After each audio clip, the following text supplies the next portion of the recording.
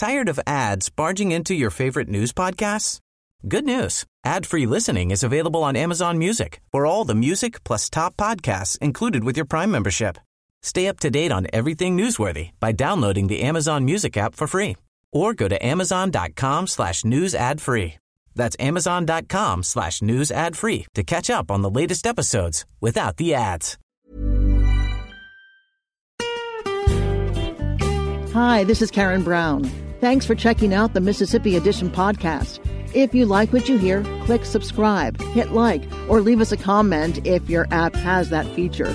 Then find other MPB podcasts by searching MPB Think Radio on your favorite podcasting platform. Thanks.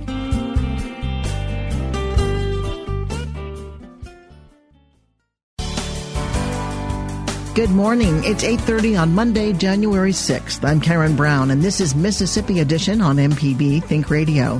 On today's show, with prisons on lockdown after a string of deaths, we take a closer look at the condition of Mississippi's Corrections Department. Plus, 10 years after a tragedy, new school bus safety equipment is being introduced in Mississippi. And after Bite-Sized Tech, a conversation with Senator Dean Kirby. That's all coming up. This is Mississippi Edition on MPB Think Radio.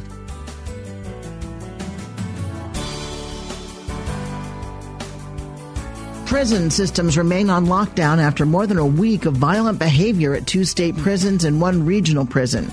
The violence resulted in 5 inmate deaths and several injuries. All 5 victims were killed by other inmates. Lisa Graybill is the Deputy Legal Director for the Southern Poverty Law Center. She tells MPB's Ashley Norwood this outbreak of violence is unique to Mississippi. What is happening in Mississippi right now is unique to Mississippi. Amongst the southern states, a number of them do have some of the same challenges as Mississippi, but Mississippi, I haven't seen an epidemic of deaths like this in such short sequence in any other state in the time that I've been working in this region. Mississippi has just abjectly failed to deal with some of the problems that are chronic in the region in terms of lack of staffing and lack of adequate medical and mental health care. And, you know, one of the things I think is a little bit unique is that the Mississippi Department of Corrections officials have acknowledged it. They know it, right?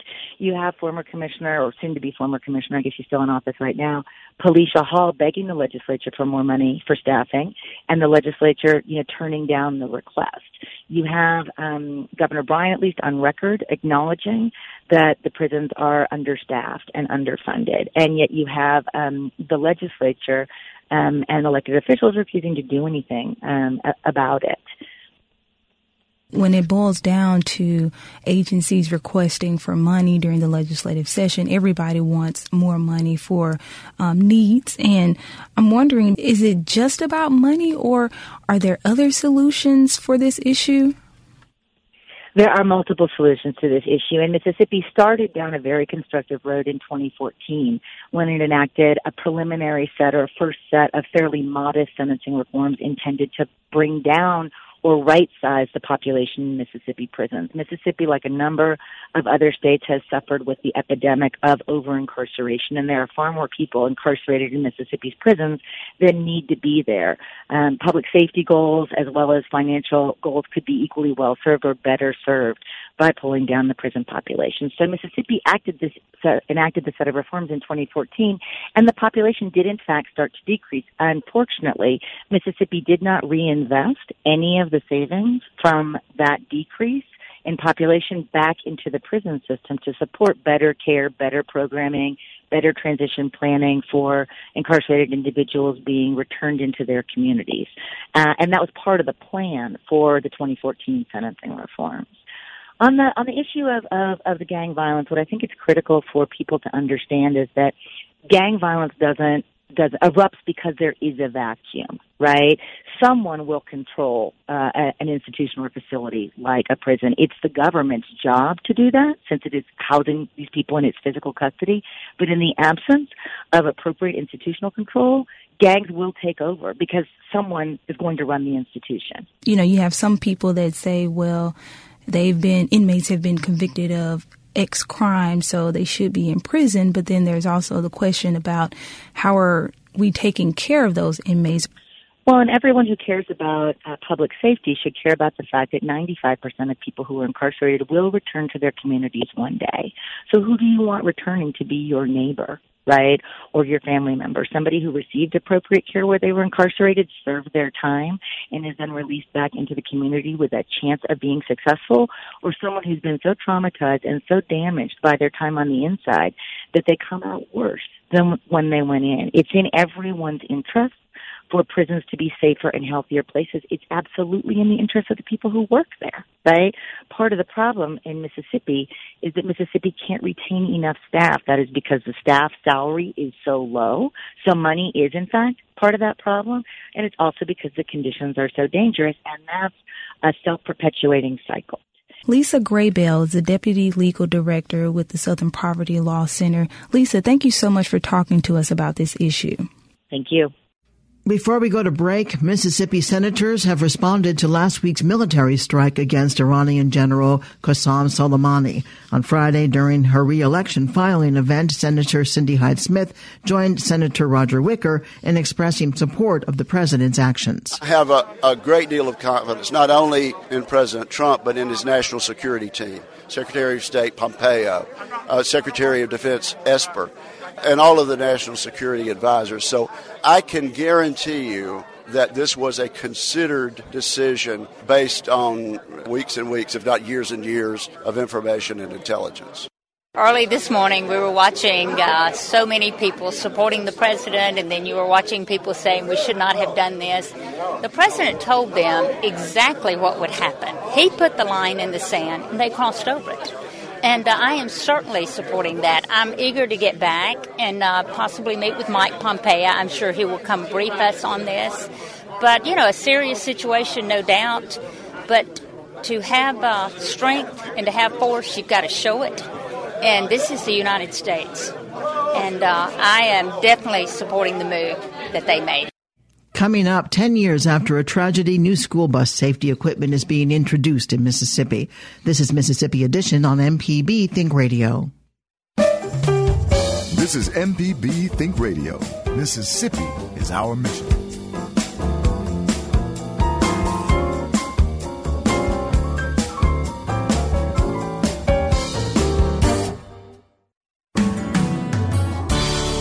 You're listening to Mississippi Edition. 10 years ago, Nathan Key was killed after being struck by a passing car while getting off his school bus. Now, Safe Fleet, a manufacturer of safety solutions for fleet vehicles, is introducing technology designed to prevent those types of accidents.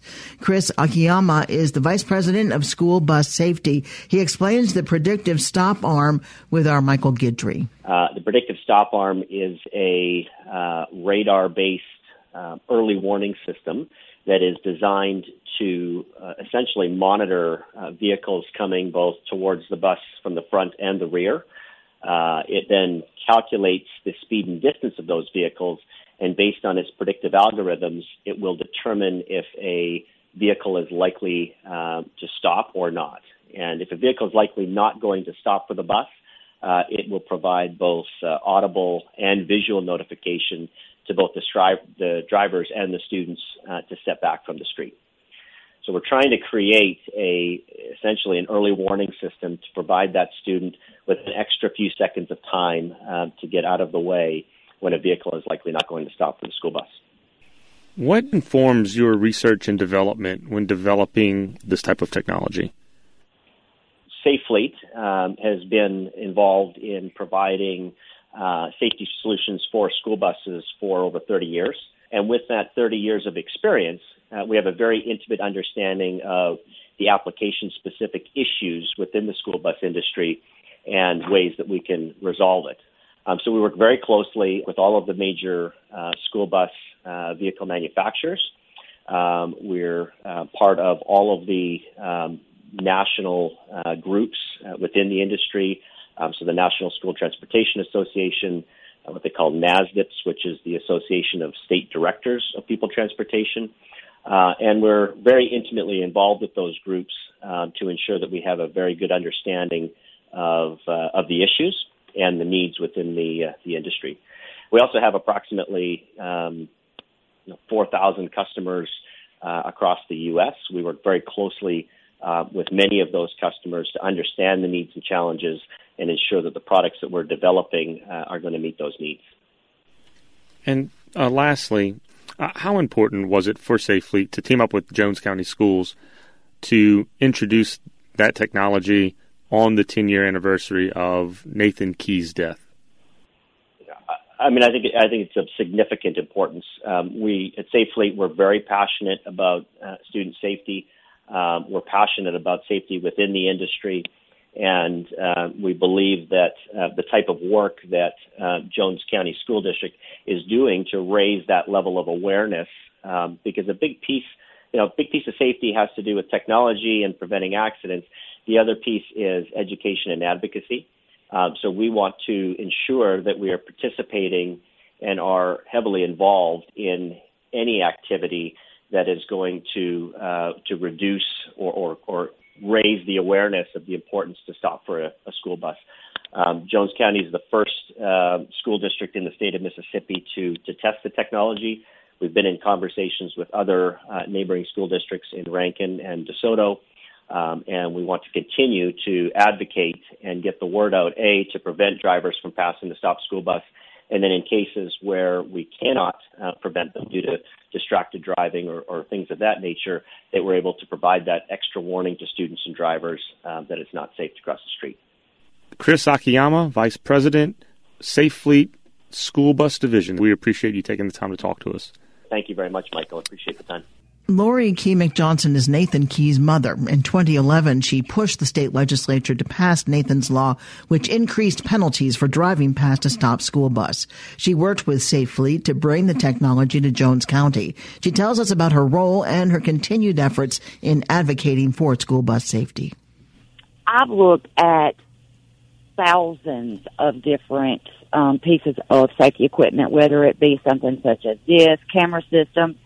And we have not only state meetings with different companies that come in, and we have the fairs, but we also do national, and I meet several of those and go through different equipment. Now, for them to come in and do this at this time, we actually chose to put it out at this specific time. However, we are not new to each other. Nathan's Law was put into effect a couple of years after Nathan died, and I was wondering, are you happy with that law? Have we seen fewer accidents? Because what Nathan's Law does is increase the penalties for those who kill or injure a bus passenger, but it doesn't necessarily save that person, that child. So has it worked? Well, actually, it increases the penalties and fines for someone. However, if you read into that in depth a little bit more, it actually allows us to have external camera systems on school buses. And so, therefore, we're able to hold people accountable, whereas before, a law enforcement officer had to actually witness that, and if they didn't, no one would be held accountable for that. So now we are able to utilize external systems to be a cooperating witness to a bus driver in which can. So, yes, the motorists in the state of Mississippi understanding that they can now be held accountable and it's not as easy to get away with, it has actually decreased the number of illegal passing. Well, that's really good to hear. Can you tell us, too, other ways that you're advocating for bus safety in the state? Absolutely. We go through and different school districts, we actually educate the students, kindergarten through third grade, which within Nathan's Law is required, a curriculum to be in the school systems, kindergarten through third grade. So we will go in and assist, educate those students on school bus safety rules. We go in and help with school bus driver training, in which they have to do, which is a requirement for their state certification to even be a bus driver. So we assist in that. We speak at different law enforcement meetings with judges and things of that nature, just so we can keep everyone up to date and educated, and even motorists. We will go in certain environments and discuss what laws have changed. And you're doing all of this while you have a job. Yes. So this is something you're quite passionate about, obviously. Absolutely. Lori McJohnson is an advocate, as you've just heard, and she's the mother of Nathan Key, who was 5 years old when he was killed after getting off a school bus and someone in a vehicle passed that school bus. Lori, thank you so much for being with us. Thank you. Coming up, after Bite-Sized Tech, a conversation with Senator Dean Kirby. This is Mississippi Edition on MPB Think Radio.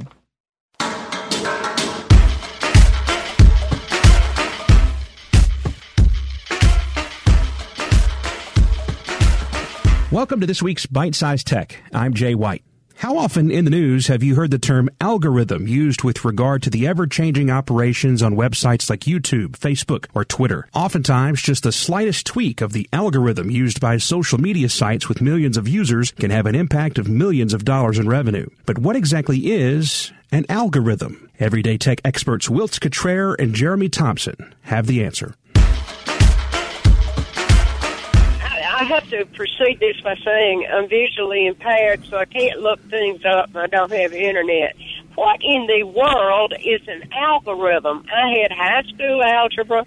I had a friend to look it up, and the best thing I could compare it to was like it might have been a probability towards solving a problem, but what is it? Math formula. Yeah, what they're going to do is they're going to use statistics and probabilities based on what you like, who your friends are, what your friends like, how often you comment and like certain things to figure out who else you may have things in common with, what other businesses you may have things in common with. Hey, you liked this movie, so you may also like this movie. Okay. So a lot of algorithms, they're going in there and it's basically trying to predict things that you like going forward based on things that you've done in the past. If that kind of makes sense? Yeah, it sounds like a probability of putting you on a stream of things, like a stream of preferences. It's kind of like, I think, that's a good way to put it. In the old days, they used to check what kind of things you checked out at the library and figured stuff out that way. Very much so. It's kind of like if you liked this author, here are some other authors that may be in that same genre or write in that same style that you may also be interested in. A good way to discover things you may not have otherwise discovered. Thank you, because I mean national media. I listen to public radio a lot, and I do. Oh, thanks. I am able to watch the news on TV, but they just don't define it, and you have, and I appreciate it. Well, yes, ma'am. We appreciate you. Belle, thanks for the call from Yazoo City this morning. And I mean, Jeremy, we hear about algorithm and how Facebook changes their algorithms. I hear about how like YouTube changes their revenue algorithms for their users all the time. That's been a big, big deal for a lot of content producers. It was originally called Face Mash, and it was just this thing they were doing on campus to rate girls like hot or not type thing. And the original algorithm was created to show the expectation that girl A was going to be the match versus girl B. That was where the whole thing came from. But it was just a small math formula that was determined by Eduardo Saverin to see how they could rate the girls. That's all it was, originally. Yeah. And the monster was born. For more technology conversation or to have your personal tech problems addressed, listen to MPB's Everyday Tech. The show is on iTunes, Google Play, Spotify, and the MPB Public Media app, free in the iTunes and Google Play stores. And, of course, listen weekdays at 10 right here on MPB Think Radio. Get your MPB car tag anytime. It doesn't even have to be up for renewal. Simply go to your county office to sign up. When you get an MPB car tag, a portion of the fee helps MPB continue to educate, inform, and entertain Mississippians. For details, visit mpbonline.org/car tag. We'll see you on the road.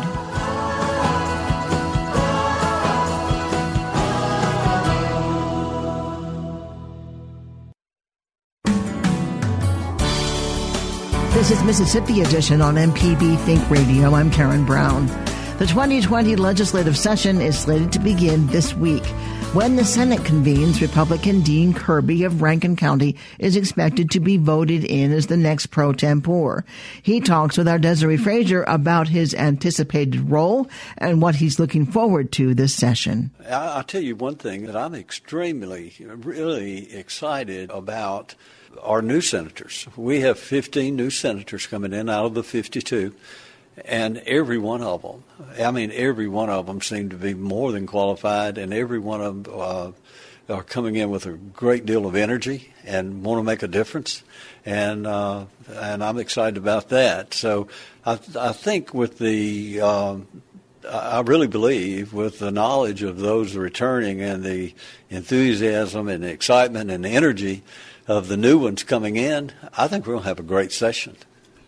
How does that work? Do you express interest, or does someone kind of give you a call and say, is this something that you would consider? Well, of course, I've been chairman in the past. I was chairman of insurance for 12 years, chairman of finance for 4 years, and then I've been chairman of public health for the last 8 years. So, and I've been on most every major committee. Well, I have been on every major committee. I've been on almost every committee in the Senate during the 28 years that I've been here.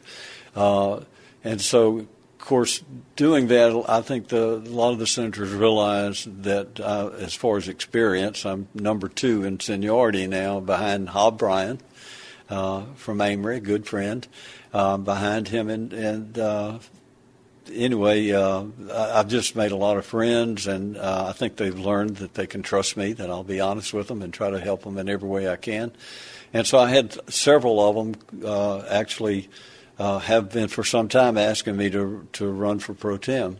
And so when I spoke with the lieutenant governor, the incoming lieutenant governor, he asked me, was I interested in it? And I told him I was, and he at that time said, I think it would be wise if you were to make phone calls and see if you can get their support. And that's exactly what I've done. And luckily, I have support of all 51. And so now it just takes a formal vote to finalize it. That's right. On the first day of session, the first thing we do is we come in, call the roll. And then we're after that we'll of course do the prayer.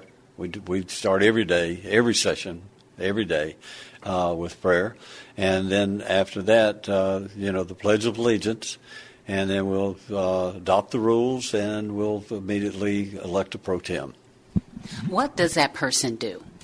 Wow, a pro tem does a lot of things. A pro tem's kind of a go-between guy between the lieutenant governor and the senators. He works with the senators to help them with their legislation or any other problems that they may have. He works with the Secretary of the Senate and to make sure that the staff is happy and doing those type things, and presides over, and a lot of other things, but chairman of the Rules Committee. And presides over the Senate when the lieutenant governor's not there or in a meeting or whatever. So whenever he can't be there, I'm excited about it. Let me tell you, our new lieutenant governor is an Energizer bunny. This guy has more energy. I mean, we're about the same age, and I'm telling you, I don't have the energy that he does. I wish that I did. But, yeah, he's a true workaholic. He believes that he's supposed to work, and he thinks everyone around him is supposed to work. And I'm excited about that because I like to work myself. Will you be introducing any bills, or you no longer do that in this role? There will be. I'll have some legislation, of course, but I'll be a lot in the management-type position more than I was or ever have been, and so I won't have time to do those. And I hope to be busy helping the others get their legislation passed. Senator Dean Kirby is a Republican from Rankin County. Thanks for listening to the Mississippi Edition podcast from MPB News and MPB Think Radio. Don't forget to subscribe if you haven't already, and if your app lets you, leave a comment or review. We really do appreciate it. Remember, you can always get in touch with MPB News on Facebook and Twitter, and fresh episodes of the podcast are posted every weekday morning. I'm Karen Brown. Thanks for listening. This is Mississippi Edition from MPB Think Radio.